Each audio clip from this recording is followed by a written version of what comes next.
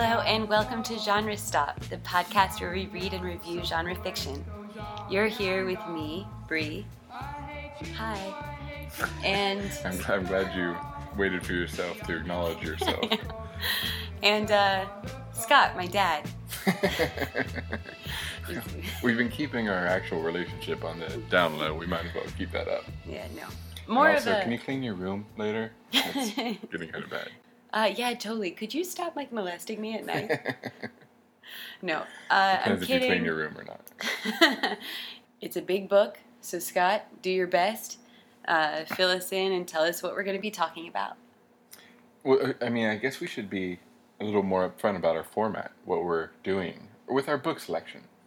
We're getting in the groove. We've been doing a new kind of routine, which is Bree chooses, I choose, and then we do one that has kind of a consensus. Here's one we should do. Here's a representative book of sci-fi or fantasy when people talk about it. But you just outed me that, I picked City of Bones for my choice. I think those are all obvious. People can go back through blind and figure out what came from what. But anyway, so yeah, that's what we're on, right? Yeah. Next pick's mine. And this was consensus. This was the world telling us to read it. Yeah, this was super famous book, etc. You've heard of it, I'm sure. Super famous podcast. Okay. Super Tell famous us about host. the book. Yeah. Okay, yeah. So we read a little book called American Gods, which is about a lot of things, and only one of which is a goddess escort who sex devours men whole through her vagina. The book's by Neil Gaiman, a British man whose image graces the whole of the backside of our book. I know we've retired Cringe Factor for the time being, but allow me to momentarily bring it back for just this intro.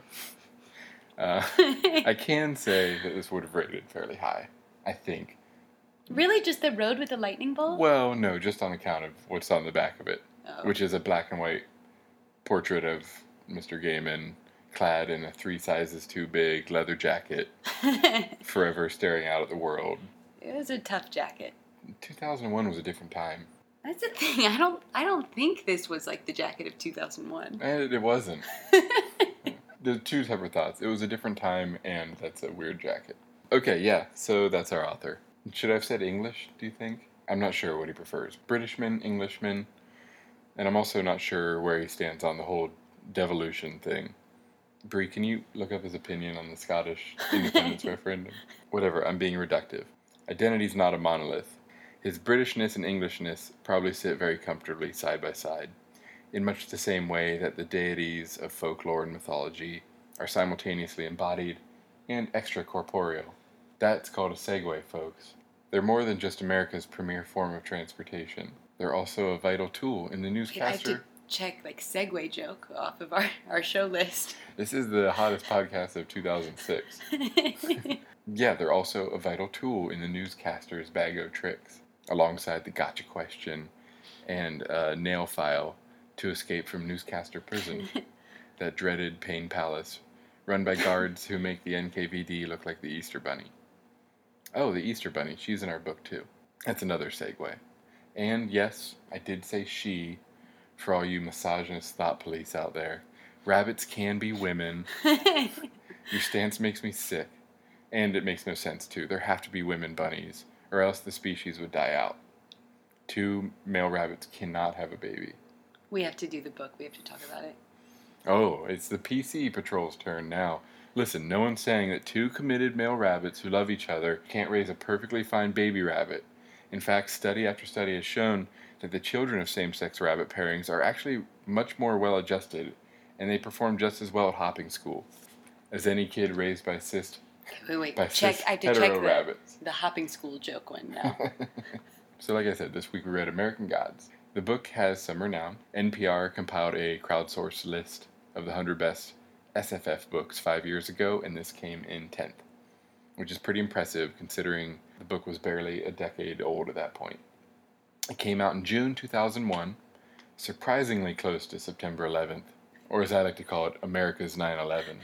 As far as I can tell, Gaiman has yet to either confirm or deny his involvement in these events. We're still waiting. It's not untrue. Anyway, 10th all time though, it's kind of impressive. What can account for that ranking? I hope you might be able to give us some insight on that point as we go through this book, Bree. I hope you can too. Oh, I will. Oh, actually, I've got nothing. Except some pretty convincing anecdotal evidence pointing to a midnight rendezvous between Gaiman and a necromancer and some rumors of child sacrifice. But it wouldn't be the first time something like that happened. Who can forget George Eliot, if that's even his real name, his pact with the succubus hordes for the rights to the mill on the Floss? What's going on in this thicket of pages?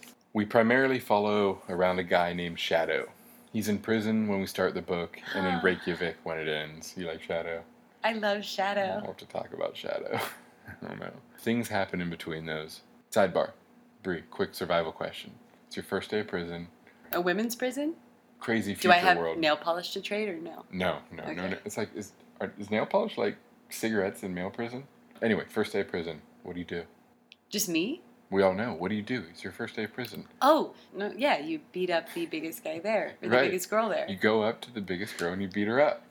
Thank you. All right, you're going to do well in prison. Okay. I would go up to the biggest girl and, like, thinking of myself as a real sexual prize, you know, that I would just go up to her and be like, you can, like, do stuff to me, I won't look.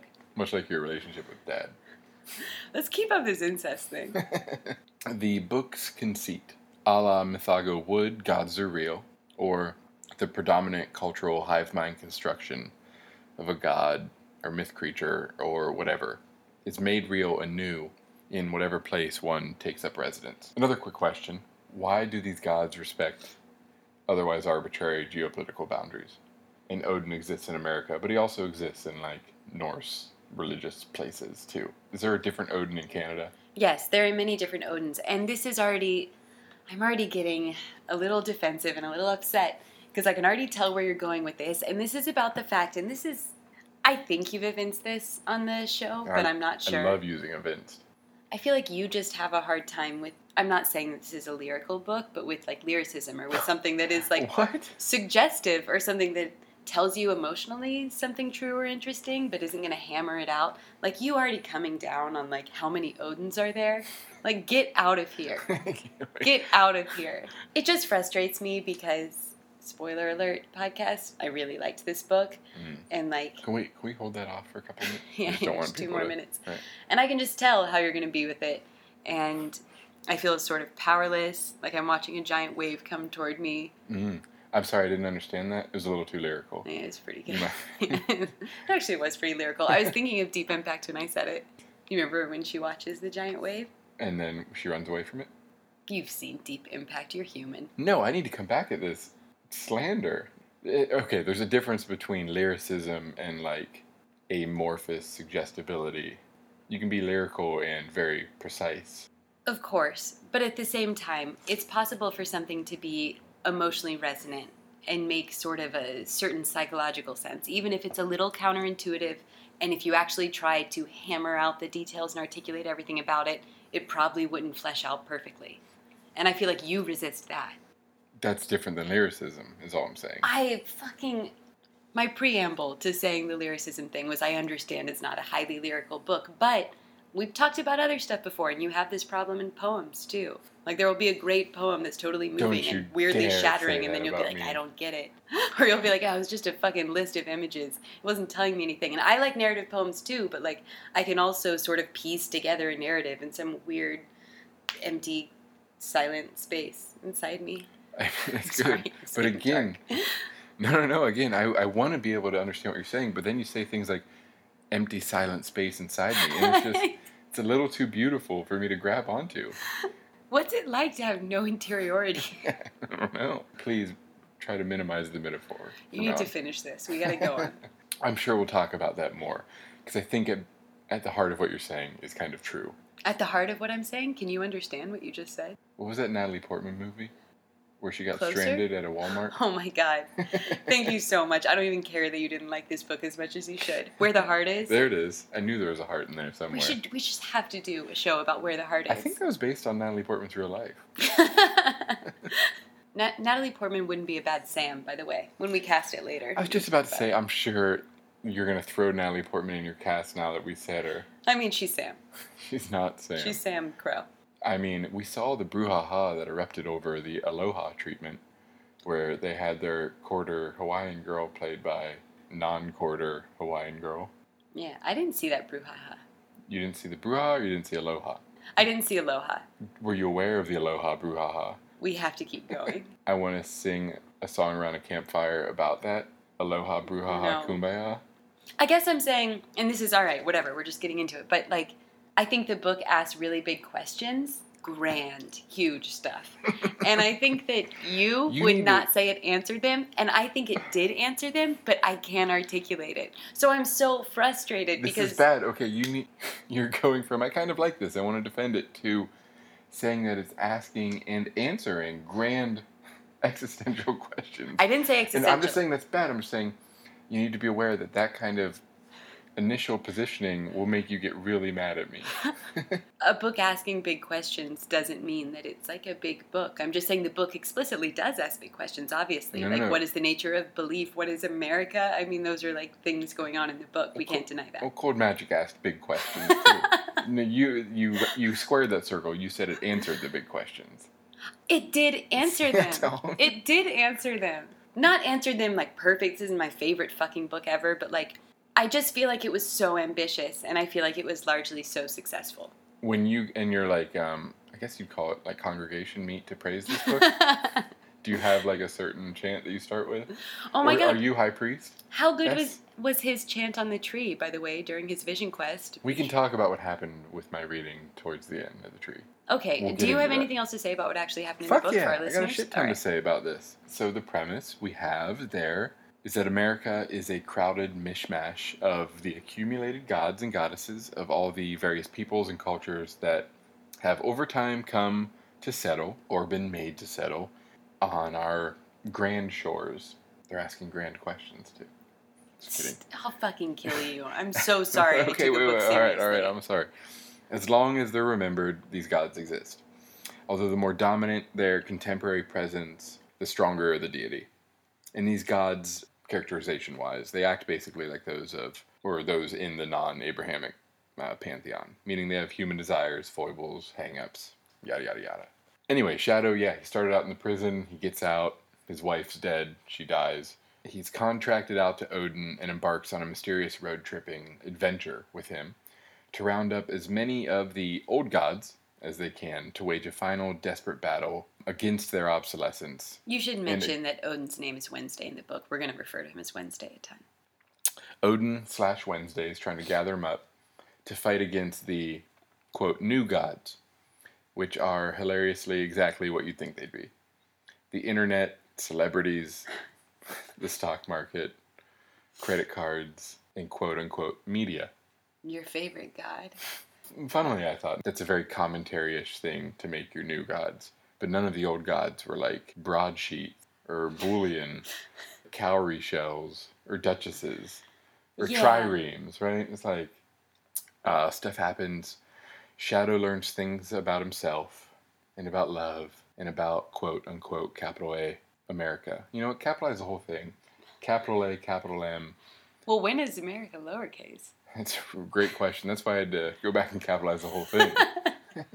So I'm basically missing everything that happens in the book. Should we fill in any of those gaps quick? What are important ones before we embark on our discussion? One, his wife's dead, and he accidentally, with a coin that he got from one of the gods, brings her back to life. Shadow brings his But she's wife. still dead. She's just animate. Yes. She's rotting. Yes. Her name's Laura. Her name's Laura. He meets a lot of different gods. He spends a while in a town called Lakeside that had something mysterious going on it. He doesn't know who his father is. Wink, wink, hello. It's Jace. There's American gods. Bree, first question. I mean, I think I have a sense of what your feelings are. Okay, go back to that NPR I'm frustrated with myself, first of all. This is a super popular book, and I really liked it. And so I'm just like... That's great. Yeah, but like, I'm just saying... You know what's super popular and I like? What? Sex. Sex is so popular. Sex was number 4 on the best sci-fi books of the last century. My first question. Do you think sex would be in the top 10 best things about life? Best things about life. Let's go through it. Best things about being alive. All right. Eating is a big one. Eating, massages, new dresses, sex, having shelter during a storm, falling asleep. The only one I agree with so far is new dresses. I don't know. I think those are the best things. Those are great. No, I'll stick with it. Feeling esteem from people that you like. Like a good steam bath. Like a great steam bath. Yeah. I'm with that. Speaking of, what are those things called? The Indian things. Smoke signals? Fuck no. Smoke signals. No, the things. I've done one where you just so get everyone knows in the hut too, and everything gets smoky. Just so you know, everyone. Bree's wearing a headdress for some reason I'm not tonight. wearing It's a really. fucking headdress. I don't want to say anything, but it's really inappropriate. Yeah, it's fine. Take off your bindi. So you've done one of these. I've done one of these. So there's, not to, I don't know how else to say it, a teepee. No. You go inside a teepee. Yeah, I'm troubled when I think about that attached to Native American genocide. The fact that I've done a smoke lodge. That's what it's called. Jesus fuck. Thank God. The fact that I've done one, because, it is kind of gross. At the same time, there is something to, deprivation theories of, religious practices. And, if you deprive yourself of food and then get in an extreme physical circumstance, you will have a weird mental reaction that's different than other things you experience. Mm-hmm. So, that's real. That's more just, biology, but... Right. So my question, thinking of that NPR list, we'll get in, I'm sure this will segue. Is NPR one of the gods? I'm sure this will segue into your own feelings, but thinking of other people, why is this number 10? Against some pretty stiff competition, all right? You got your Lord of the Rings. You got your Hobbits. You got your Lord of the Rings 2. You got your Lord of the Rings 3s. Okay, I think that... All right, I already said that fucking horrible thing about, this being, a big book, asking big questions. But it's true. This is a book about, two men who go on a road trip across America. And they do that to drum up support for a big battle. And the battle is between the old and the new, and the past and the present. In that battle, they're trying to suss out, what is America? How was America made? And what does that mean for people living in America? So, considering that is... I would say, without argument, what the book is doing. That's the plot of the book. If it succeeds in that and all, then I understand why it would be many people's top 10 material. At the same time, I could say other things for why it's top 10. Has a really, contemporary take on magic and religion. I mean, you mentioned the Mythica Wood thing in your intro. Yeah, this is basically the same thing as Mythica Wood, saying, it's a psychologizing of religion, to say that we make our gods. So if you study our gods, they actually say more about us than they do about them because we made them. And if I think about it, City of Stairs had the same thinking too. So I maybe feel like this is just has become a trope in fantasy as to one explanation of magic. So I think the fact that there is something sort of present and contemporary, whatever, last 50 years about where fantasy is and where fantasy thinkers are, I feel like maybe that's another reason it became famous. It also a lot more cultural and ethnic diversity than a lot of the high fantasy and epic fantasy that I'm sure is on a list like that. And at the same time... All Middle America wants from its fantasy books is just a strong point of view character of color. Okay, but at the same time, superseding all that, top 10 probably because it was a fucking delight. Because it was a great time. Good. And I loved it. Let's start with Shadow. 1, he fell in the hole near the railroad tracks. I thought there was no way he's getting up. You cannot say another Homeward Bound joke. I think we do them all the time. I mean, I think this might be a spot where we have some initial disagreement. Did you like Shadow? I can be a bit of an essentialist when it comes to gender. And even if it is, generalizations can be made about women because of the way they've been socialized. I get all that. Whatever. I still make generalizations about women and men a lot. I look at a male narrator and protagonist with I have a troubled relationship with him. I know it is disgusting. It's probably because also maybe it's attraction repulsion. Maybe I'm just really attracted to men. All right. I love where this is going. Let's dig into that. So I don't really like a lot of male narrators, and I thought Shadow was so winning. I thought he was a lovely person, and I loved him being the conduit through which I was learning about this world as he learned about it. So I guess before I get into the things I really liked about him, what didn't work for you about him? Because I can tell from your face that it didn't work. Well, it's just because I put a sign on my face that says I didn't like Shadow. I mean, it's less that individual things didn't work than that I thought he was a nothing. He was a blob without direction. And I know you're going to say it's about grief, but he made no impression on me. This was just a ball of gray matter. I love what you're saying. Interacting with because things. it just supports why I like him so much. Okay, so he's the protagonist, and we see things through him. I agree that there is something sort of amorphous about him. He's not as characterized as the other characters. But I also think that that has like a psychological truth to it. Like, he's the main character. I don't see myself the way you see me. You know, like, I see myself as being like many different things and always changing and shifting. And I see you as just being like a really fucked up misogynist. But he does demonstrate this kind of like elasticity in his characterization that I feel like is true to being in yourself in the first person, obviously. Also, I think that a lot of what's going on in this book thematically is about contradictions. And I think whatever like emotional truth is at the center of this book is like hinging on a paradox that I can't totally define. And I think that he is sort of like made of contradictions in a way, you know, like he behaves very differently in different scenes. And I also love, and I'm surprised that you didn't, the running thing throughout the book of when he notices and is annoyed with himself that he's mirroring the speech patterns of whoever he's talking to. Like, that was such a human thing to do that he kept noticing he was doing. Beyond that, I feel like he is this, like, confident, but he's really unassuming, and he, like, both, like, doesn't take up any space in the room, but at the same time has a lot of presence. Like, I feel like there are just a lot of contradictory things about him, which I feel like gets to the space where, like, he's half God, half human, obviously, by the end of the book. So he actually becomes a liminal space in itself, and that's a space of, like, it's value neutral, but there's great spiritual power there. And I feel like that's part of the book's whole message beyond that. I mean, if only every book could have as generous a reader as you. I mean, that's some post hoc deep thinking. But do you think that's wrong? In the characterization in the book, it's on the edges to such a degree that it's malleable enough that you can make him be anything. And that's kind of what you're doing. You're making him, in his kind of ineffectualness, what you think works in the thematic concerns of the book. Right, so that's just me taking something different from him, because you did say that you feel like he's a big gray ball of nothing. That being said, we're with him throughout the entire 600 pages or whatever. Unfortunately, yes. So, like, the fact that you didn't read into that, what you should have, isn't well, really the my contradiction problem. thing, I mean, I think maybe you're getting something with the taking on the speech patterns, but the contradiction thing, I just don't.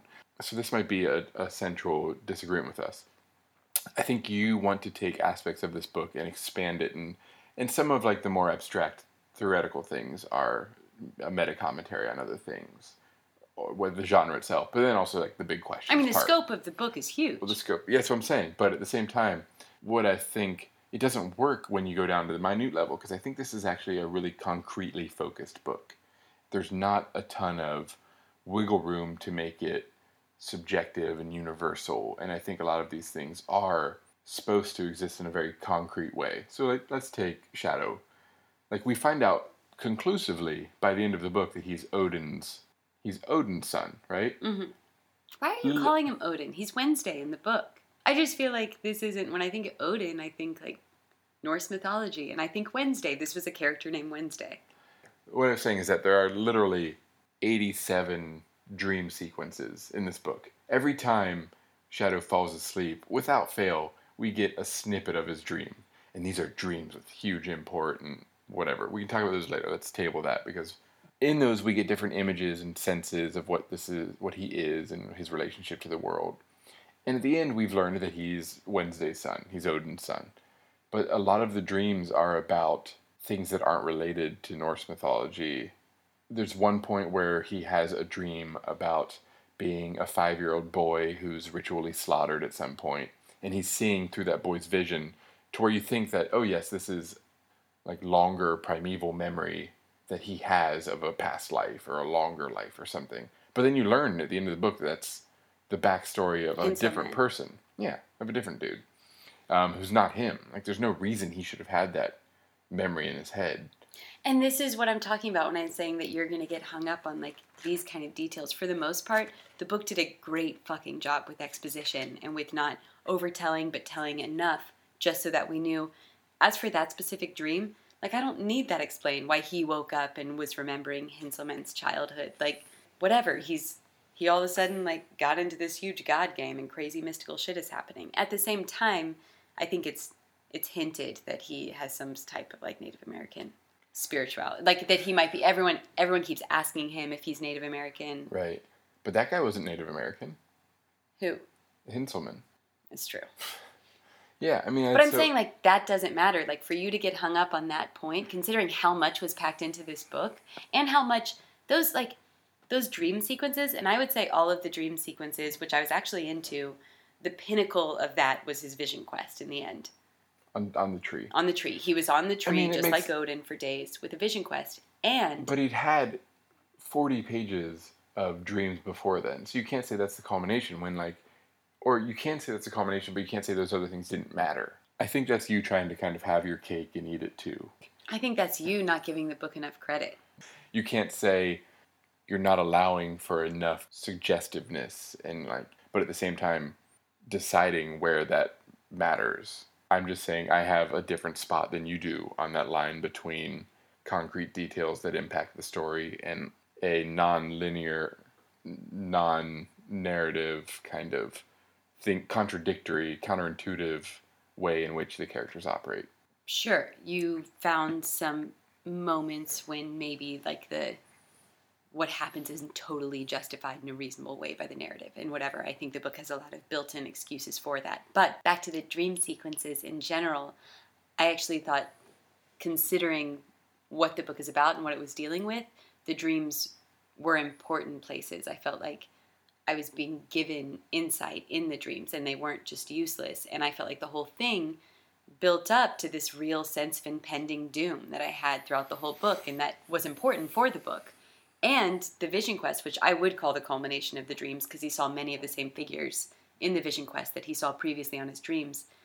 I mean, to make a vision quest over a lot of pages and have it not be convoluted or dull so many pages. Or cloying, and have it actually be interesting and propulsive and me totally understand what was happening the whole time, I think is a feat. It is. It would just be hard to do. Well, here's maybe then where I'm coming across I didn't like this book, and it's maybe because I am a little taken aback by your complete advocacy.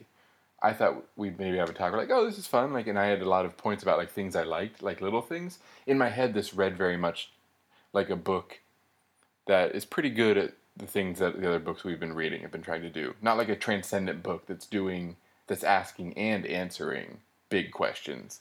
So a lot of my points are that was a pretty good line there, or oh, that was a funny detail.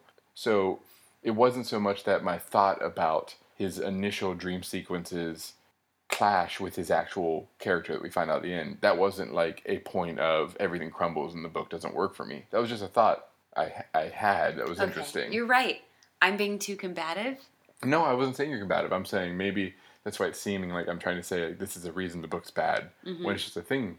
I was just really impressed by this book. I didn't start out that way. Nothing about this plot is something I'm interested in. Right. Men on a road trip, and I don't I think we've talked about this. You don't either. I don't like picaresque stuff about stopping in this town, stopping in this town. I just loved being in it. I read it every night over the course of a couple weeks, and I felt like a great space to be in.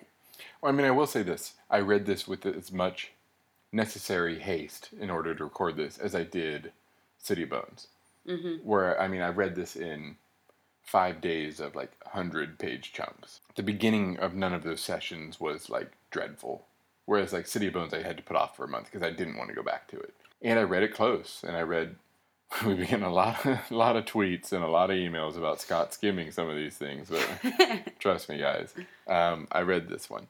With that, though, I, in a really strange way, it's a 600-page book. I read the first 400 really closely. It's not a good sign, I think, for a book in that I cared so little about the climax that the skimming I did do was during the climax. And by the climax, do you mean the battle between the gods, or do you mean his time on the tree? Well, that's another problem in that the climax that the book makes us think is the climax, which is everything it's building to, the battle between the gods, isn't the climax. That ends, and then you have 50 pages where he goes back to this little small town and solves a murder mystery. Okay, I kind of thought one of the problems with it, I agree, him finishing up the little murder mystery thing, which, by the way, who didn't know that Hinselman was killing those kids? Right. it felt tacked on at the end. Like it almost felt like he finished it and it was like, oh, good book. And it was like, shit, I left that whole lakeside part. The lakeside part also felt set up for some kind of sequel to me. Like it felt like it was just kind of a different book within the book. Right. That being said, I liked it. Well, It wasn't totally plotted well. I'm with you in the sense that, or I almost think it was plotted too well in that. Oh. This is where it's hard, where I'm coming down, like, I'm actually kind of, like, I don't not like this book. And a lot of my initial concerns, even, like, tepid, which were, one, like you, like, I don't like picaresque. I don't want an impressionistic series of, like, fun little adventures, you know? And a couple times it got to that point. And even, like, a linguistic way, a lot of these, like, random, off-kilter conversations that someone tells a story in the middle of dialogue and you have 10 pages of that. Or 20 pages. It's full of big monologues. It's full of those. But anyway, so it was doing that, and I thought, like, I don't like, kind of like the poetry thing. My aversion to lists in poetry. You know, the poems about, like... it's cheap. Or no, it's not cheap. I mean, I'm not trying to make a value judgment. Just that I don't like a poem that's about a really lyrical, imagistic vision of, like, the contents of a purse. With, like, a devastating final line. Like, I don't care. Can you tell me can you write that? I can write one of those right now. Yeah, what's it like? One. Or you want me to do it? Yeah. Okay. Sonnet or? No, you don't even have to put meter in it. Okay. I just want to know, like, what contents of a purse would justify a poem? Oh, I'm sorry. Hey, listen, poets out there. Bree thinks your poems need to, one, ask, let me make sure I have your language right, ask big questions and answer them.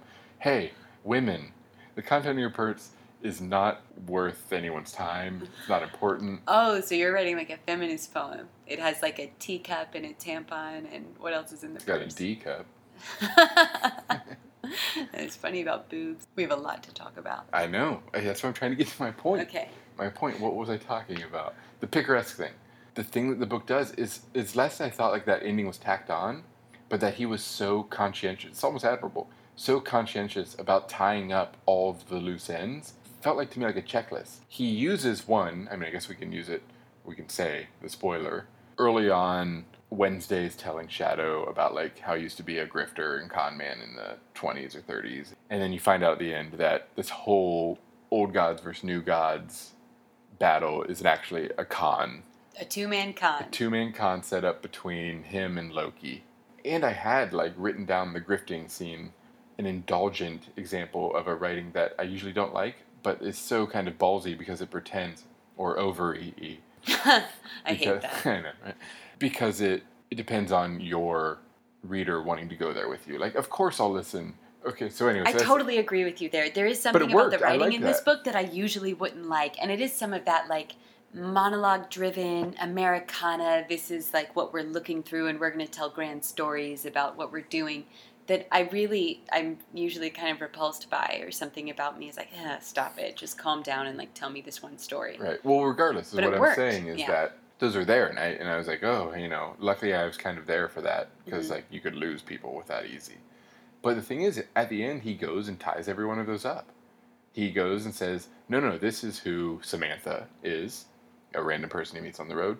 This is why those grifts work, or are necessary. This is why his time in Lakeside was important. This is who that character he spent a lot of time with in Lakeside was important, the cop and Hinselman. It's weirdly picaresque, but, like, not, because these are all connected. And yeah, I know what you mean. In a way that, like, I didn't care. Like, I didn't. So that's why I fall back. I admired the way that was set up, but still, by the end, felt so underwhelmed. Okay, so, I mean, that's interesting. I was riveted by the Vision Quest. All right, so what goes on in the climax? There's his Vision Quest on the tree, in which on what tree? You haven't said earlier. I'm sorry. Odin dies. Wednesday dies. And Shadow holds his vigil, which means for, I think, 8 days, he's tied up in a tree with no food or water. And everyone says, you're going to die, you're going to die. And he does die, but then he is brought back, just like Odin or Jesus, etc. In the midst of that are 30 pages of what's going on in his mind. Yeah. Should I read a passage from that? Which, sure. When I read it, I thought, like, this is funny because on one hand, if you don't like the dream sequences, this is the height of, like, the fucking weird dream sequences. Yes. At the same time, I read it and thought, like, how delightful. And it makes sense because the God's in this book. Before I read the passage, I want to say that I love that when he's on the tree in so much pain, like, the mantra he keeps repeating is, It's easy, there's a trick to it, you do it or you die. It's easy, there's a trick to it, you do it or you die.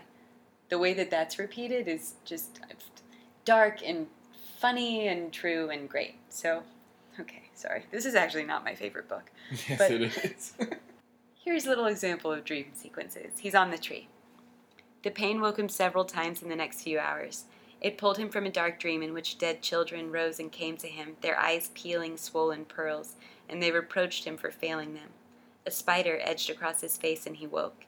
He shook his head, dislodging or frightening it, and returned to his dreams. And now an elephant-headed man, pot-bellied, one tusk broken, was riding toward him on the back of a huge mouse. The elephant-headed man curled his trunk toward Shadow and said, "If you had invoked me before you began this journey, perhaps some of your troubles might have been avoided." Then the elephant took the mouse, which had, by some means the Shadow could not perceive, become tiny while not changing size at all, and passed it from hand to hand, fingers curling about it as the little creature scampered from palm to palm, and Shadow was not at all surprised when the elephant-headed god finally opened all 4 of his hands to reveal them perfectly empty.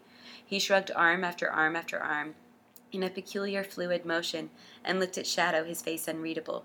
"It's in the trunk," Shadow told the elephant man. He had been watching as the flickering tail vanished. The elephant man nodded his huge head and said, "Yes, in the trunk. You will forget many things. You will give many things away. You will lose many things, but do not lose this." And then the rain began, and Shadow was tumbled, shivering and wet, from deep sleep into full wakefulness. I'm asleep. You're asleep and I'm there! Okay, so here's what... So he meets Ganesh in a dream.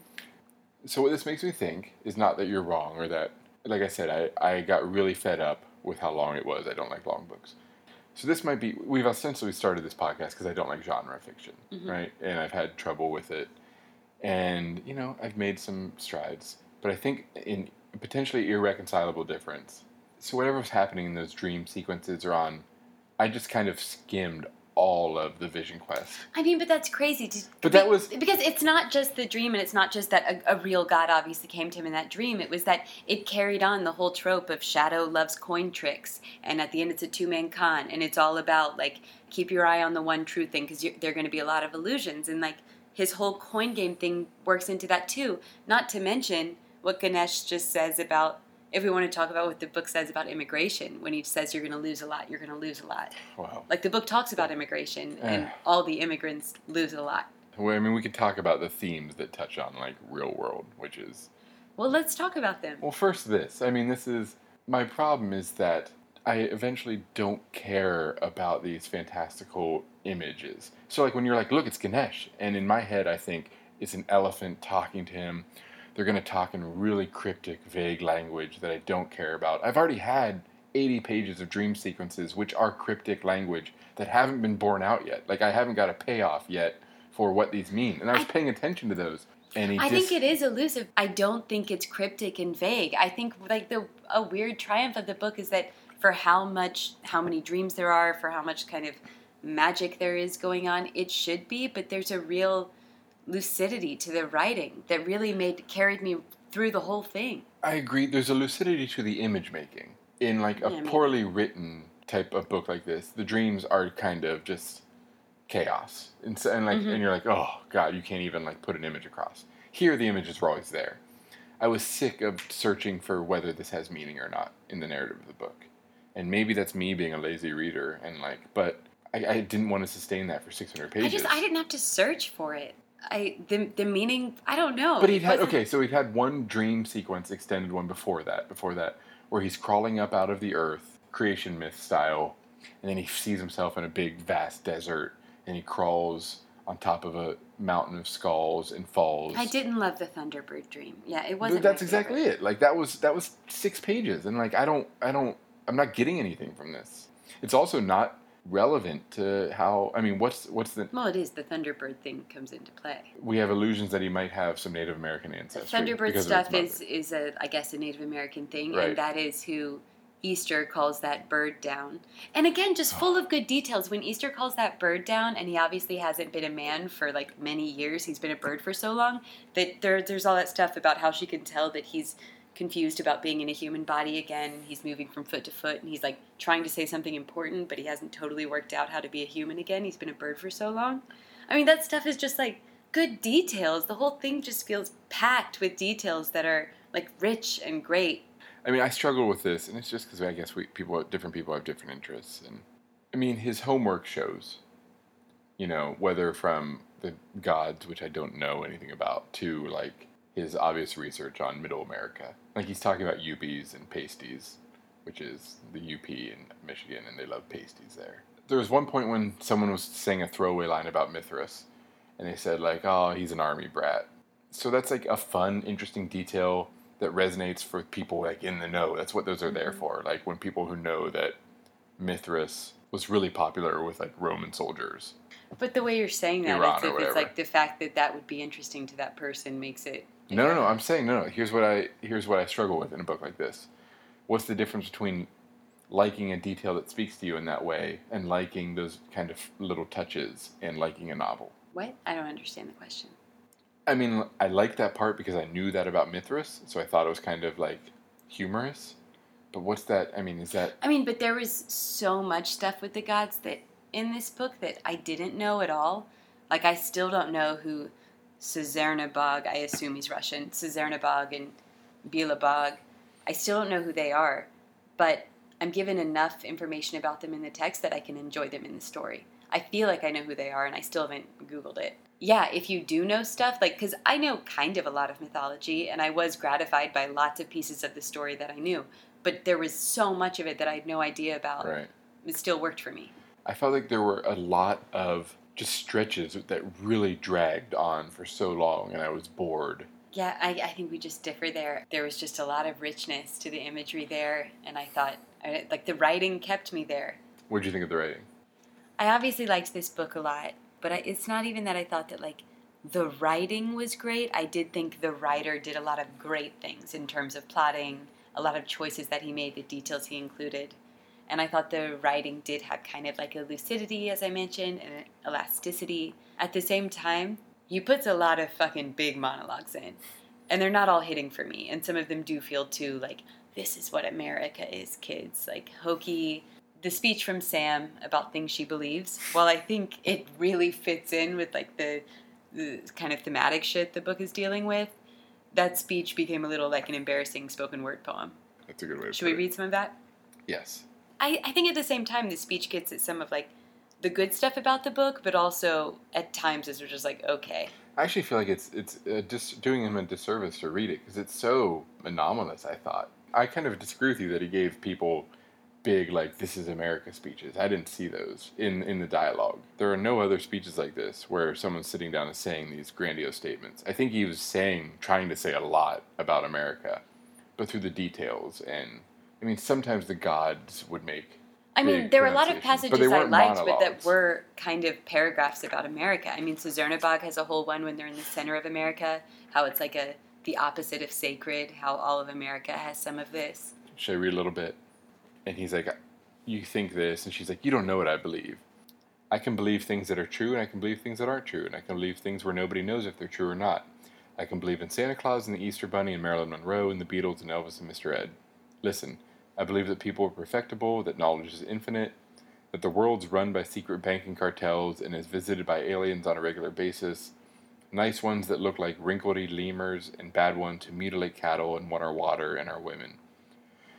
I believe that the future sucks, and I believe that the future rocks. And I believe that one day White Buffalo Woman's going to come back and kick everyone's ass. I believe that all men are just overgrown boys with deep problems communicating, and that the decline in good sex in America is coincident with the decline in drive-in movie theaters from state to state. I believe that all politicians are unprincipled crooks, and I still believe they're better than the alternative.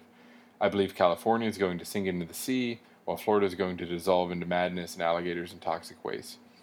I believe that antibacterial soap is destroying our resistance to dirt and disease, so that one day we'll all be wiped out by the common cold like the Martians in War of the Worlds. I believe that the greatest poets of the last century were Edith Sitwell and Don Marquis, that jade is dried dragon sperm, and that thousands of years ago in a former life I was a one-armed Siberian shaman. It goes on like that for another page. Right. Which is just, it actually feels completely anomalous to me. I don't know, no other speech. I mean, it just felt indulgent. Like, I felt like a lot of that is what he did want to say through a lot of the book, which is something that I liked, which is like, this is like a bold and brutal and full of contradictions. And these are like the many stories that are woven into this story, which are, we should talk about the vignettes, but I felt like he had done that so well, kind of like you said, although I do think there were other monologues. He had done that so well in other spaces that speech felt like, kill it. Like, stop. Like, cut that. Right, I agree. I mean, we haven't talked about the New Gods at all. I kind of did in the intro. And that might be the locus of the saying something about society place. I did not get anything human or emotional out of this about, like, actual, with any sort of emotional resonance. You mean with the New Gods or with the book? With the book. I was actually unmoved by everything. I mean, okay, so I cried. We have the final big battle scene. It's at a mountain in the south. The New Gods and Old Gods are, like, literally charging at each other, fighting. And in my head, I mean, just, it's maybe, this goes back to our own prejudices. I can't take that stuff seriously. I can't. In my head, when I was picturing it, it was a cartoon. It was claymation, birds flying at each other. The New Gods are, like, crazy, like, kids. And the Old Gods are cartoon superheroes. And none of it had any sort of import. I know what you're saying, and I think the book was aware of that, too.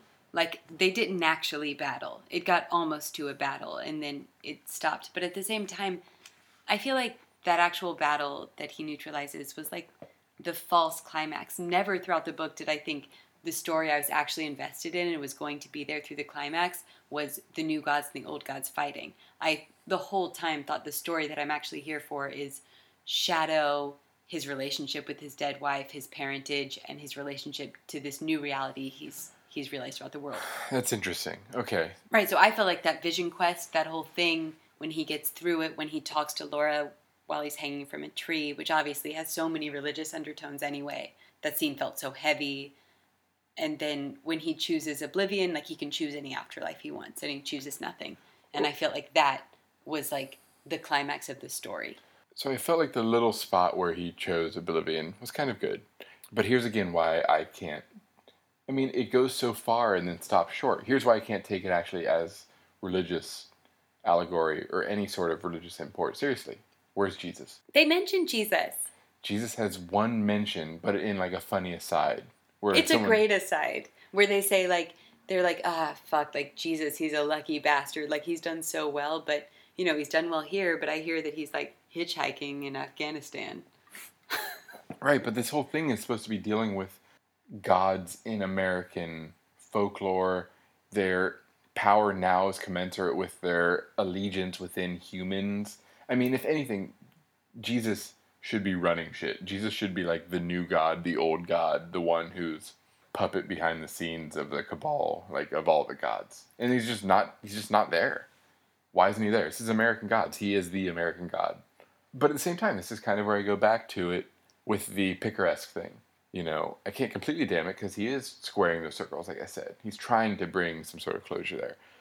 And so with the Jesus thing, I don't know. I felt like 100 pages in, and I knew kind of what's going on here and, like, what he's doing. And I actually felt like, oh shit, if I was writing this book, I'd be kind of intimidated. Like, you've bitten off a lot. Like, you have some, not just like a lot of ground. Yeah, not just like a lot of ground to till, but you have some big sensitive issues to deal with. And you have to decide whether you want to or not. And so, like, even like at page 100, I thought, okay, shit, he's got to deal with slavery. He's got to deal with Native Americans, genocide. He has to deal with Christianity. He has to deal with Jesus. I thought, like, okay, he's just going to have, like, a fun little thing where he's dealing with Odin, some other trickster gods and stuff, and, like, leave them to the side. And that's a fun little book, right? But then I was, again, impressed. He dealt with Native Americans, and, like, explicitly, big by the end. The best line is about all of that. So good. That was good. When on his vision quest, he sees Whiskey Jack, This is after the vision quest. Oh, yeah, but Whiskey Jack says, I remember that, he says, I'm not a god, I'm a culture hero. Oh, not that part. I see we're thinking about a different thing. I see what you're saying.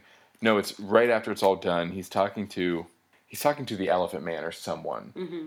And the Elephant Man knew all of this was going on, like the whole thing. So he's thinking, like, oh, who are you? Who do you back in this whole big fight? Do you mean the Buffalo Man? Yeah, the Buffalo Man. Yeah, he's talking to the man with the buffalo. Head he sees throughout the book. Right, in dreams in a cave. Right. And he says, what god are you? And he says, I'm not a god, I'm the land. That was good. So good. Yeah, that was good. Anyway, So again, yeah. So he deals with slavery.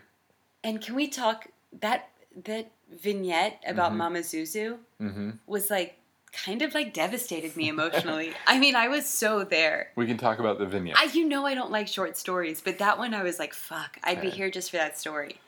Yeah, I mean, okay. What'd you think of it? I mean, do you want to talk about the vignettes? So okay. Interspersed in this whole thing is a ton of maybe 6 or 7 different little vignettes about like the way in which the gods, some of them did end up in America. Like one's about Vikings who gone astray, ended up here in the 9th century, whatever. Like that's how Odin got here. Then and how great was that? How like they all died? It was good. Yeah. But then, like, I see you. You liked it. I liked the vignettes. I mean, I felt like there wasn't anything wonderful about them. Really? Because I thought the vignettes justified like the grand aims of the rest of the book. I thought the book was good, and I thought a lot of those vignettes were beautiful. I mean, we've kind of talked. I've told you my own thoughts about like when this is trying to say something about tangible things. Mm-hmm. So that's kind of where maybe our ideas are.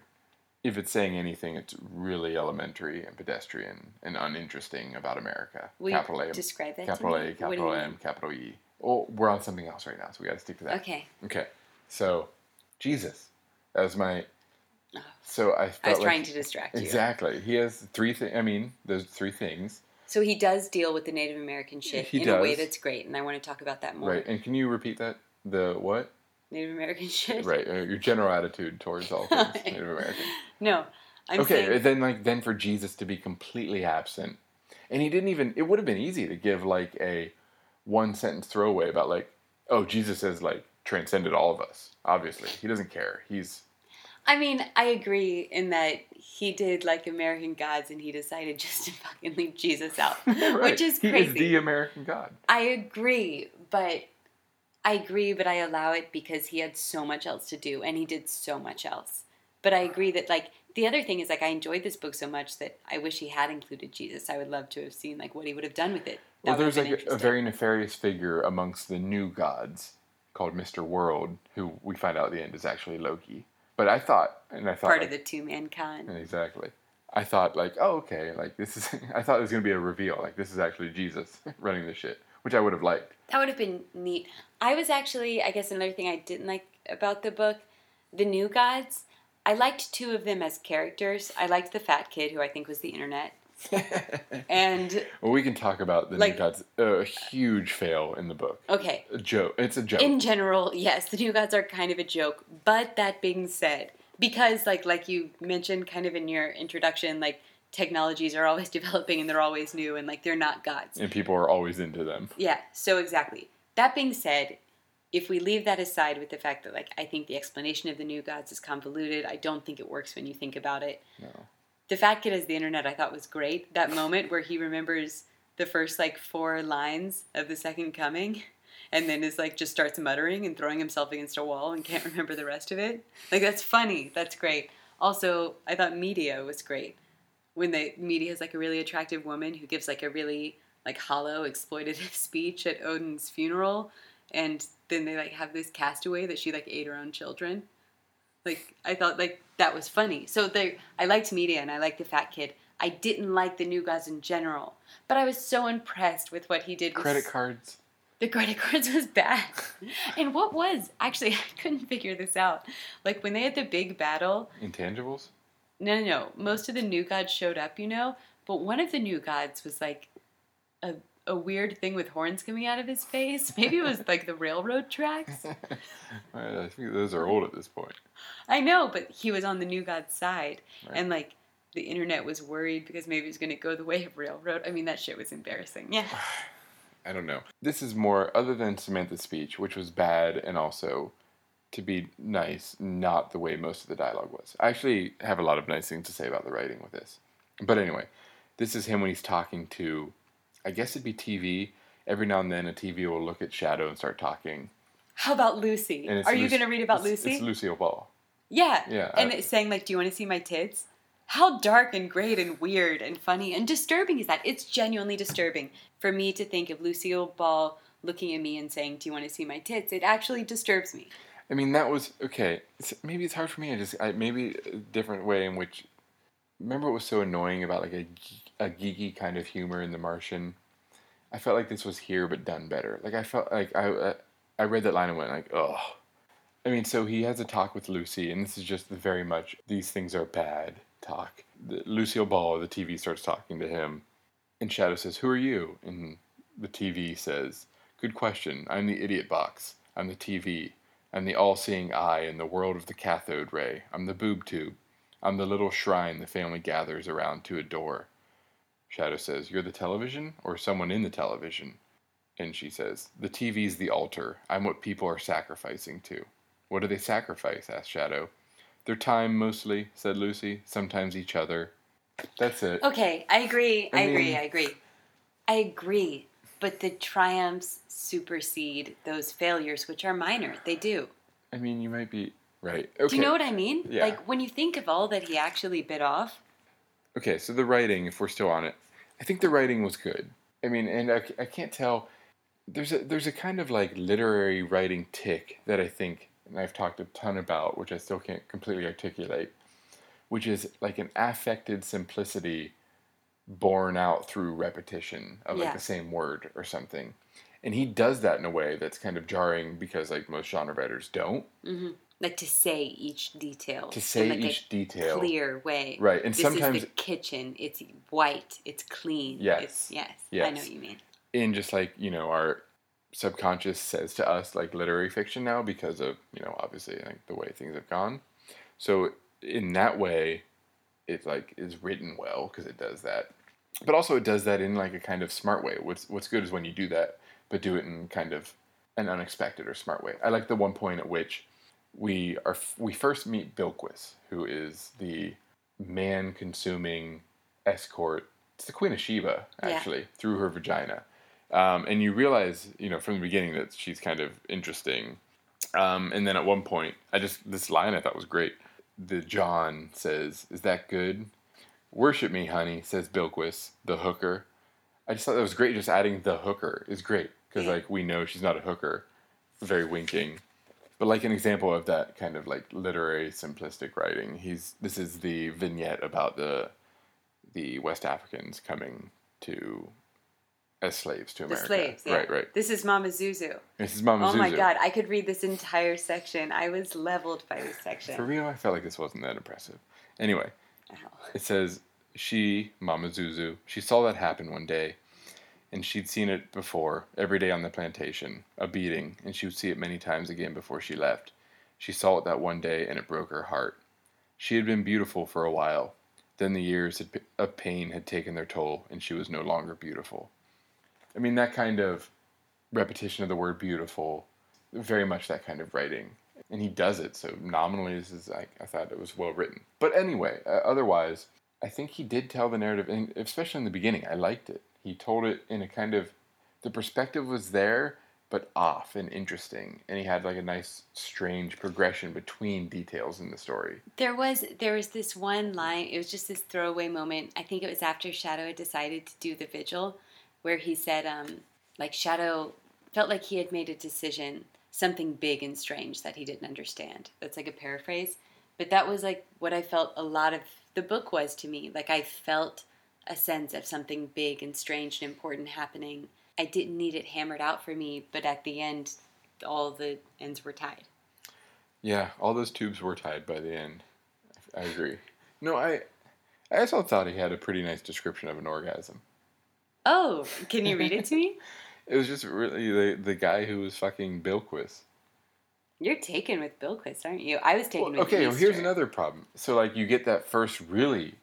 Bilquis is the first, like, non-shadow character we get, and it's just her having sex with a guy and then devouring her through... And it was, like, really ominous. And I thought she was going to be, like, this is a big bad. This is a villain that we'll come back to later. Oh, I didn't think that at all. What, for real? That's the first... I mean, you had no...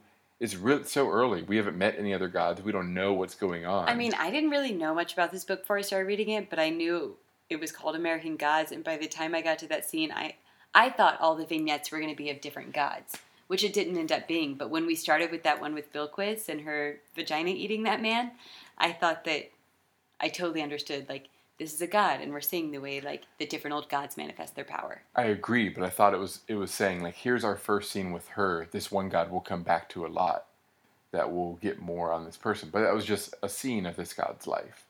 And then later we get one other scene where she dies. A pretty good scene. And that scene where she died was great because, I mean, she was a prostitute, and it did actually, like, that scene made me feel sick and sad. And that scene, like, is the way that a lot of, I think, like, street prostitutes, experience violence, which is like she just picked up a bad guy. Yeah. No, I agree. I mean, I felt like that was, I mean, who am I? It's not bad that he jumped around between the gods. Anyway, the orgasm there. Yeah, read me the orgasm. I feel like I didn't, Have you ever had an orgasm? I haven't. I hear it's one of the top 10 best things about being a person. So he's having sex with Bilquis. And then the pleasure crests into orgasm, blasting his mind into void, his head and self and entire being a perfect blank as he thrusts deeper and deeper still. Eyes closed, spasming, he luxuriates in the moment, and then he feels a lurch, and it seems to him that he's hanging, head down, although the pleasure continues. You know what I mean? For like a genre book, like I felt like I was in good prose hands at that point. That's like page 30. Yeah, I mean, I guess I thought I was in good prose hands. I don't know. Male sexuality and female sexuality are so different. Does that moment describe an orgasm to me?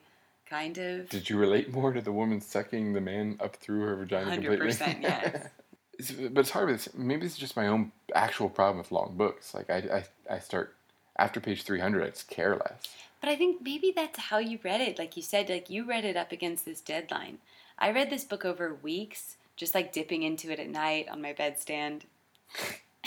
Why were you standing on your bed stand? It's called a bedstand, right? You were on it when you were reading it? Fuck you. No. And it was like a lovely place to be. And I do want to say about that, Bilquis and Easter, who is my second favorite character. Yeah, we haven't talked about Easter. Who I love. She's just, I imagined her as Southern. She talked about being in New Orleans a lot. She's in San Francisco. Yeah, but she talked about she had been down there. And like we meet her and she's in a park and she has a lot of Tupperware and she's drinking white wine out of a plastic cup and she talks about how she's gained some weight so when she walks she can feel her thighs rub together. And I was just like, fuck yes, Easter. Taken with her, all her use of honey baby. Yeah. I just loved her.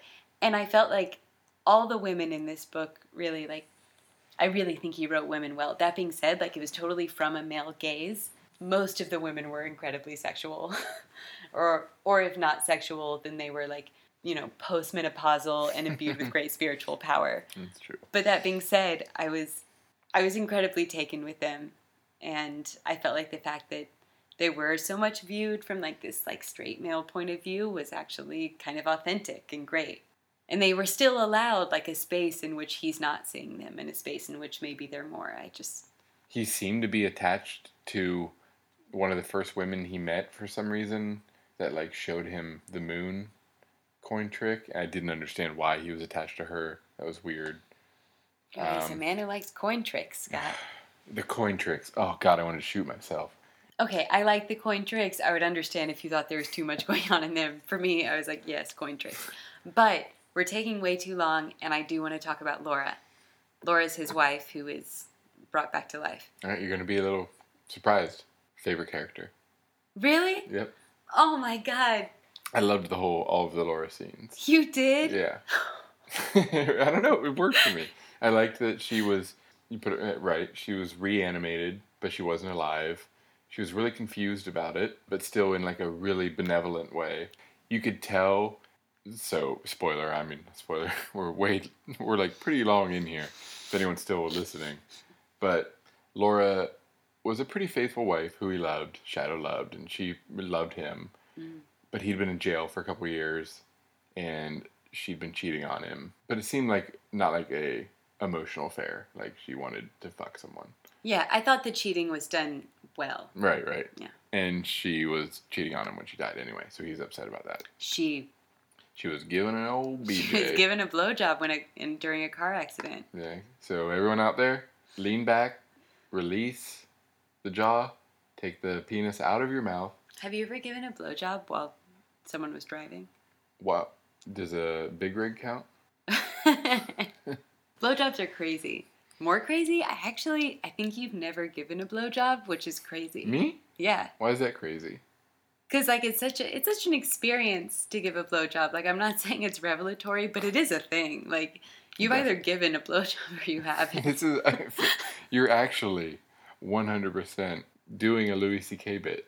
I am? Yeah. Which one? The part where he says, like, you've given a blowjob or you haven't. Oh, I haven't heard that. Yeah. I was actually trying to go up the Sex and the City Samantha bit when she says, like, they don't call it a job for no reason. That's pretty good. I love that show.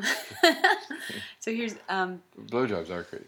I liked the Laura stuff. For one, great detail that they call each other in their baby talk way puppy. Oh, fuck that. No, I hated that. Loved What are you it. talking about? Why is that a good detail? It's not like baby or something. I've never been in a relationship where I call someone puppy, but I could see that. Wait, you liked that they did a pet name that you'd never heard? No, it was just like, it was a pet name that like rang emotionally true to me. What pet names do you use? Turtle scale? Ew. But I'm saying, or whatever. I liked puppy. Let me get to other things. I also really liked that I think part of like the bigger shit in the book Laura fit into, which is like she died and he was in shock. And then he found out that she was blowing that guy when she died. And that compromised his idea of her. And I feel like there was the loss of her and there was the loss of the idea of her. And both of those were powerful. And I feel like a large thing that the book is talking about is how powerful devotion is. And you're devoted to an idea. And even if that idea is compromised or if that thing doesn't exist, that creates power. And that's why all the gods exist. So I felt like his reckoning with the fact that his idea of her is gone, though she, her physical self, though she's different, is reanimate, is still there, was like such an interesting way to deal with the whole grief, loss of wife, infidelity. I mean, all of that I just thought was great. And I was into it. Third thing about Laura I really liked, I loved how she was rotting. Yeah. That when all of a sudden she would feel something big move inside of her and you knew there were maggots. I mean, it was gross. It worked. I was there. I also loved how he still loved her even when she was dead and rotting and smelled bad. And he would still want to kiss her and, like, love her smile. That was nice. Remember when she got a job at a gas station in Jacksonville? In Jacksonville! I'm from Jacksonville. I marked that down. And, like, I'm not sure. I feel like maybe he's trying to say something mean about Jacksonville. That, like, the one place, like, a rotting body could go. And not be noticed? Yeah. Is in like a gas station in Jacksonville. There you go. Meth's a terrible thing. Yeah, exactly. But mostly I was just happy to be noticed. There was also a Xena reference in this book. There was a Xena I just reference. I guess I love him. I forgot how much it's dated itself. No, you're right. Yeah, those things. I love that Laura was your favorite character, Scott. Like Yeah. it just. I mean, again, maybe if I'm thinking about this in terms of like a fan, like that was so much easier to hang on to. It just seemed like a very clear a genre thing, right? The interaction wasn't freighted with this weird, cryptic baggage about who are you not, what's a vision, what's not. That just got so tiresome. No, I know what you mean. I mean, I didn't think that other shit was tiresome, but this was like a conversation. And again, this gets down to that like really clean, bare language you were talking about. But like this was a conversation between a man and his dead wife. Right. The whole section with Loki dying and like the end of that battle, that didn't really work for me either. So I agree with you kind of about that climax being an anticlimax. It just that wasn't the climax of the book I was reading. The climax was the scene in Lakeside, Wisconsin, because that was... No, See, okay, my climax was the Vision Quest. When he dies on the tree and your then... climax was literally 100 pages before the book ended. That's true. I will give you... So your climax is not what the book thought was the climax. I don't know. I disagree with you a little there. I mean, they're all like climaxes packed together. If the book ended... I thought the thinking when he chose Oblivion, even if it didn't tie up... Would you like it more? Yes. I mean, it wouldn't have tied up anything that it eventually did. Mm-hmm. I mean, maybe if you would have got a sense, like, if he would have had a part of his Vision Quest where he realized that Wednesday wasn't dead and that he was, like, conning people with Loki, and then just still chose Oblivion. I would have liked that so much more. Yeah, going back to Wisconsin, I mean, I feel like that was just a placement issue. Like I liked the Lakeside bit. It just should have been wrapped up earlier. What's this book saying about America? Like, capital A, capital M, capital E. It wants to say a lot about... I can point to any number of passages where he's doing commentary on driving through the Midwest in the Rust Belt and pointing out abandoned factories, shitty towns. And, I mean, all the little, which I liked, like the little stops they make, like Rock City, you know, that place where the gods go. I mean, that's a real place, which, by the way, I want to go to. And, weirdly, Cairo. while I was reading this book... Cairo, Illinois. Yeah, there was this girl on Facebook that I know. Whoa. I'm sorry. Put up a There are a lot picture of girls of on her, Facebook. like, drinking wine in Rock City and said, this is my favorite place. I see 7 states or something. But, like, I asked her, like, she hadn't read American Gods. It was just like, oh, like, people actually go to Rock City. Did you ask her to be on the podcast tonight? No. Should we call her? Shit, consent. It was implied consent because she was looking cute. Exactly. It's a rape joke.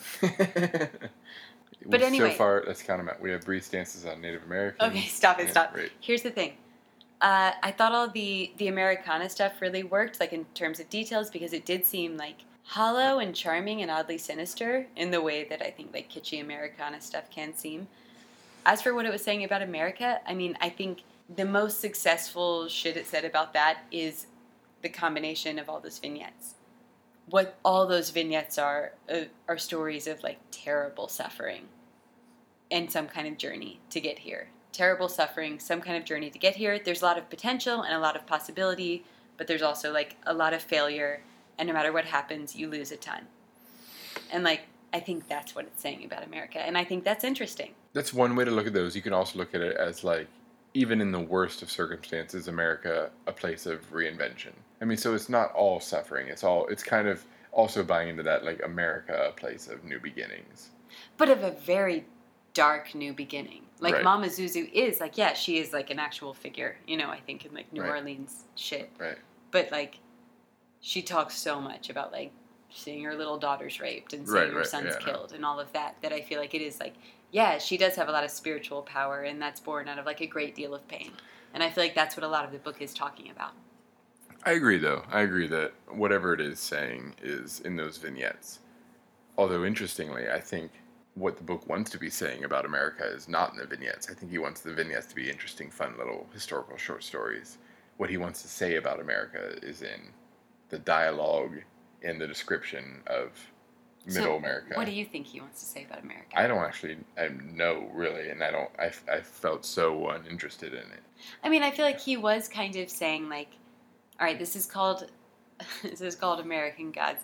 He obviously doesn't. Oh yeah, unless if we hadn't made this clear. He obviously doesn't want to name it No Country for Old Men, but he references the Second Coming, and a lot of sailing to Byzantium is in this book, and, like, the whole Yeats thing about if you want to apply it to America, then, like, I think a lot of what he's saying is there, which is, like, this is a place of great power and great decline, and there is something ambiguous and horrible and really interesting about this place. Better put than I would have been able to. America, yay! This has dragged on way too long. We should wrap this up, right? I guess we should. How many Queens of Sheba do you give this? Okay, I'll give it some Queens of Sheba, but first of all, I want to talk just one moment, and this can go into my rating, about the fact that I do think this book was actually trying to say things about, like, fiction in general, and maybe fantasy fiction, but about, like, the tension between appearance and reality and truth and lies and all of that. And at the same time, I think it was sort of wonderful and winking. And here's this one passage I will read. And this is right after Shadow dies on the Vision Quest. And the next chapter opens with, "None of this can actually be happening. If it makes you more comfortable, you could simply think of it as a metaphor. Religions are, by definition, metaphors after all. God is a dream, a hope, a woman, an ironist, a father, a city, a house of many rooms, a watchmaker who left his prized chronometer in the desert, someone who loves you, even perhaps against all evidence, a celestial being whose only interest is to make sure your football team, army, business, or marriage thrives, prospers, and triumphs over all opposition. Religions are places to stand and look and act, vantage points from which to view the world. So none of this is happening. Such things could not occur. Never a word of it is literally true. Even so, the next thing that happened like this." And it goes into it. And I really love whatever is in that passage, which is, to one extent, like, this book is trying to say big things. And it is actually going for it. It's about perspective. Like, religions are places to view the world. be they the stories of these books or the stories of religion, etc., the fact of whether or not they happened is not important. You suspend your disbelief and you enter a story and you learn an actual truth from a lie. And I feel like that gets to fiction in general, and especially fantasy fiction, which won't even let you suspend your disbelief because it's not even giving you a natural world. It's giving you a world that cannot be real, and it's saying, believe this lie, and we'll tell you something true. Ending that with, but the next thing that happened like this is so great. And harkens back, again, about his tying up ends, to the very beginning of the book when he starts with this forward saying, like, a lot of these places are real, a lot of them aren't. I haven't gotten permission for any of them to use their names. But obviously all the characters in this are fictional, except the gods. The gods are real. And I feel like there's just like something funny and dark and great about that. So yeah, all in all, I have more to say about this book, but I have to wrap up because we've been talking for 4 hours. I give this book an 8.9. You scared of the 9? Scared of the 9. Why? Just waiting for something else? Yeah, I gotta leave room. That's the best so far. It's the best so far. I mean, I feel like in an objective sense, this was the best book we've read so far. Okay. I like it. 8.9. It should get a 9, but like I wasn't. Like, I know it sounds like it from this podcast. I wasn't dizzy in love with this book while I was reading it. I just thoroughly enjoyed it. Right. That's a good way to put it. Yeah. Okay. 8.9. What do you give it? How many hungry vaginas do you give this book? I try and at least have 3 during every day. But for this book, I think I need to preface my final score with the thought that, 1, all of my points are subjective, and Bree's points are great, but you can't get away from yourself. So that colors the way I take in a lot of this. And so I'm actually really thankful for this book. I think it helped me solidify a lot of my feelings on genre. And a lot of those are, so 1, I'm still kind of a novice at this, I think. Like, it's just funny. Like, I read... A fledgling new to flight. Exactly. It's just, like, knowing we're reading a book called American Gods, and that we're, like, doing a podcast about reading fantasy magic books, I'm still always taken aback. Or I never expected them to be gods when they're gods. Like, it always catches me off guard when something crazy happens.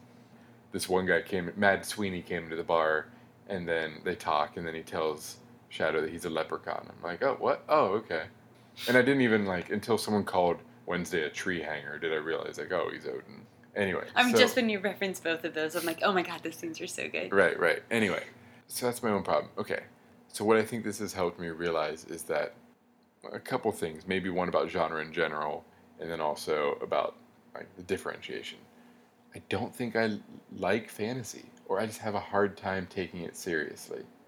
I can't, or a very magical thing. What I think I want from a genre, and it's kind of hewing to how we set it out in the first episode, what I think I want from a genre book is what I want from an action movie, or a stupid sci-fi movie. I don't want them to swing for the fences with thematic issues. I want a fun story about a thing that couldn't happen in the real world that I can escape into. Any point it's trying to make with a bigger issue about human emotions or the world is just not going to resonate with me. Or it's going to feel necessarily handicapped by the fact of taking place in a different world. So that's why I felt like this can't say anything interesting about America. It just doesn't say anything interesting to me about America or the way in which grief operates. I liked Laura.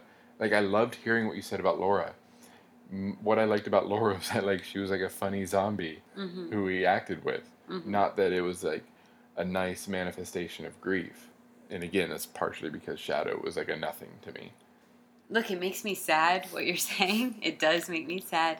But at the same time, yeah, maybe, and I come back to how I feel about genre fiction a little bit here, which is actually this is kind of a false distinction I make in my head for this podcast. Any book I read is just a book I read. Right. And sometimes some of them have gods and crazy things, and some of them have totally made up people who have never existed, but who could be real. I don't know, that shit works, the book works, or it doesn't. I see what you're saying. And I think that's a good point in that, like, I'm not trying to actualize a fiction book in the real world. Okay, so that's like me being, I guess, really ungenerous. The other thing is maybe. Yeah, that's I'm fucking downcast about what you just said. Well, it's not. It's not. It's actually nice. It's just like I don't know. Like there needs to like be a book that's fun because it's about weird things. You know, that's why I like that line about Mithras. It's funny. Just other issue about my own issues with mythology. I'm not interested in mythology. I've never been into mythology. I don't know a lot about mythology. From the get-go, it's going to speak much less to me. Mm-hmm. That at least tempers my earlier thought about fantasy because, like, this isn't just a fantasy that I say couldn't work, but it's also dealing specifically in a genre that is not going to be very good for me. I'm going to give this a 6. Jesus. I think you know that a 6 is low. I don't think so. What have I given more than a 6 to? A ton of stuff. Some of them don't count. I mean, Dawn's better than this. No, I mean, I think this had more magic to it than Dawn did. And one's fantasy and one's sci-fi, but I think there were moments of this book where I really did feel like the world is a dark and wonderful place. I mean, again, this isn't such a bad thing. He bit off a ton. Yeah. Goblin Emperor is better than this. I mean, I don't want to fucking compare, but you've given a lot of stuff better than a 6. And I really think it's fucked up of you to give it a 6, and I disagree with you as a person. I just want to leave it with that. And I think you're wrong. Like, I don't even believe you. Like, I think you liked this book more than the 6. I think it's unjust, the way that you describe the book in that way. Like, oh, it's just 400 pages, he's climbing this skull mountain. I think this book was put together really fucking well. And I think it was written well. It could have been 350 pages long. Sure, except that from someone who really enjoyed the book, like I was happy just to be in it for that long. I didn't mind that there was something sloppy about the end. That's hard. I'm never happy to be in a book. I mean, yeah, like to some extent, you might be a miserable person. I'm not. That's what I'm getting from this. You take pleasure in nothing. You can't ever enjoy being there for the ride. Like they just tell a story with economy. Which he does, considering how much he's bitten off to chew. Anyway, yeah, you might be right. I don't know. You know they're coming out with a series? They're making this into a TV series? No way. Yeah. Oh, we didn't didn't do our casting. Well, there's a lot we didn't do. Tom Hardy as Shadow. Oh, ew. Tom Hardy as Shadow. He's a tall Native American looking man. I think Tom Hardy has an ambiguous. It's Javier Bardem, background. Obviously. Javier Bardem's pretty good. Shit. But then you actually did make him like No Country for Old Men guy, and I feel like he's they're actually both put talking across about as like similar things. a big, burly, kind of imposing, not attractive but not unattractive, looking, kind of brusque. Movies can make people look taller, right? Actually, they can't. Do you know who Andy Serkis is? Does he make people look taller? He's a large heel. We need to stop. It's going on way too long. Okay, we have to stop. I gave this book an 8.9. You gave it a 6. When I say it like that... I was about to say 5.5. I just want to tell you that your take on this book makes me dislike you. So we're wrapping up here. A little punch drunk. With either the longest podcast we've ever done or part 2. Yeah, it's true. Of the podcast you're listening to. Scott, you let me down. Do you have any concluding remarks to say to me? I don't know. I feel like I've let myself down. I know it's better than that, but I just didn't.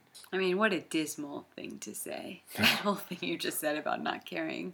I mean, I don't know. I recognize that he's doing this well, but I didn't care about any of the things he'd set up. It might be time to bring on a guest host. Oh. You know what I mean? Next book I might need a guest host. I don't know if I can take this tone. That being said, so there it was. Another week with Genre Stop. We're glad you tuned in. You should read the book and tell us what you think on our Facebook page, genrestopfacebook.com. We don't have a Facebook page. So Instagram. We've Instagram, genrestopinstagram.com. Or genrestop_fuckgram.com. Are you okay? I know. So, Scott, what are we reading next week? Now that you blew up our formula, everyone knows it's your pick.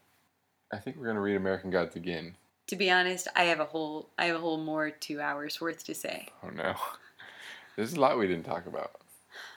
So tune in next week when we read Something And I think until we're going to then, read a book called Lagoon by Nnedi Okorafor. Great times. is it about Brooke Shields being topless and young? In Blue Lagoon? Yeah. How hot was she in Blue? I feel like she was in like another movie about New Orleans prostitutes when she was like literally 11. Wait, are you thinking of Jodie Foster Oh, is that Jodie Foster? in Taxi Driver? No. I haven't seen many. I don't watch. I forgot. Like New Orleans prostitution is a big part of your porn. No, the movie, I think it was her and Susan Sarandon. And Brooke Shields like a little girl. Are you thinking of Dead Man Walking? No, what's keep naming Rocky Bull Horror Durham. Picture Show. I think there's a scene where Brooke Shields Turn it off. It's true.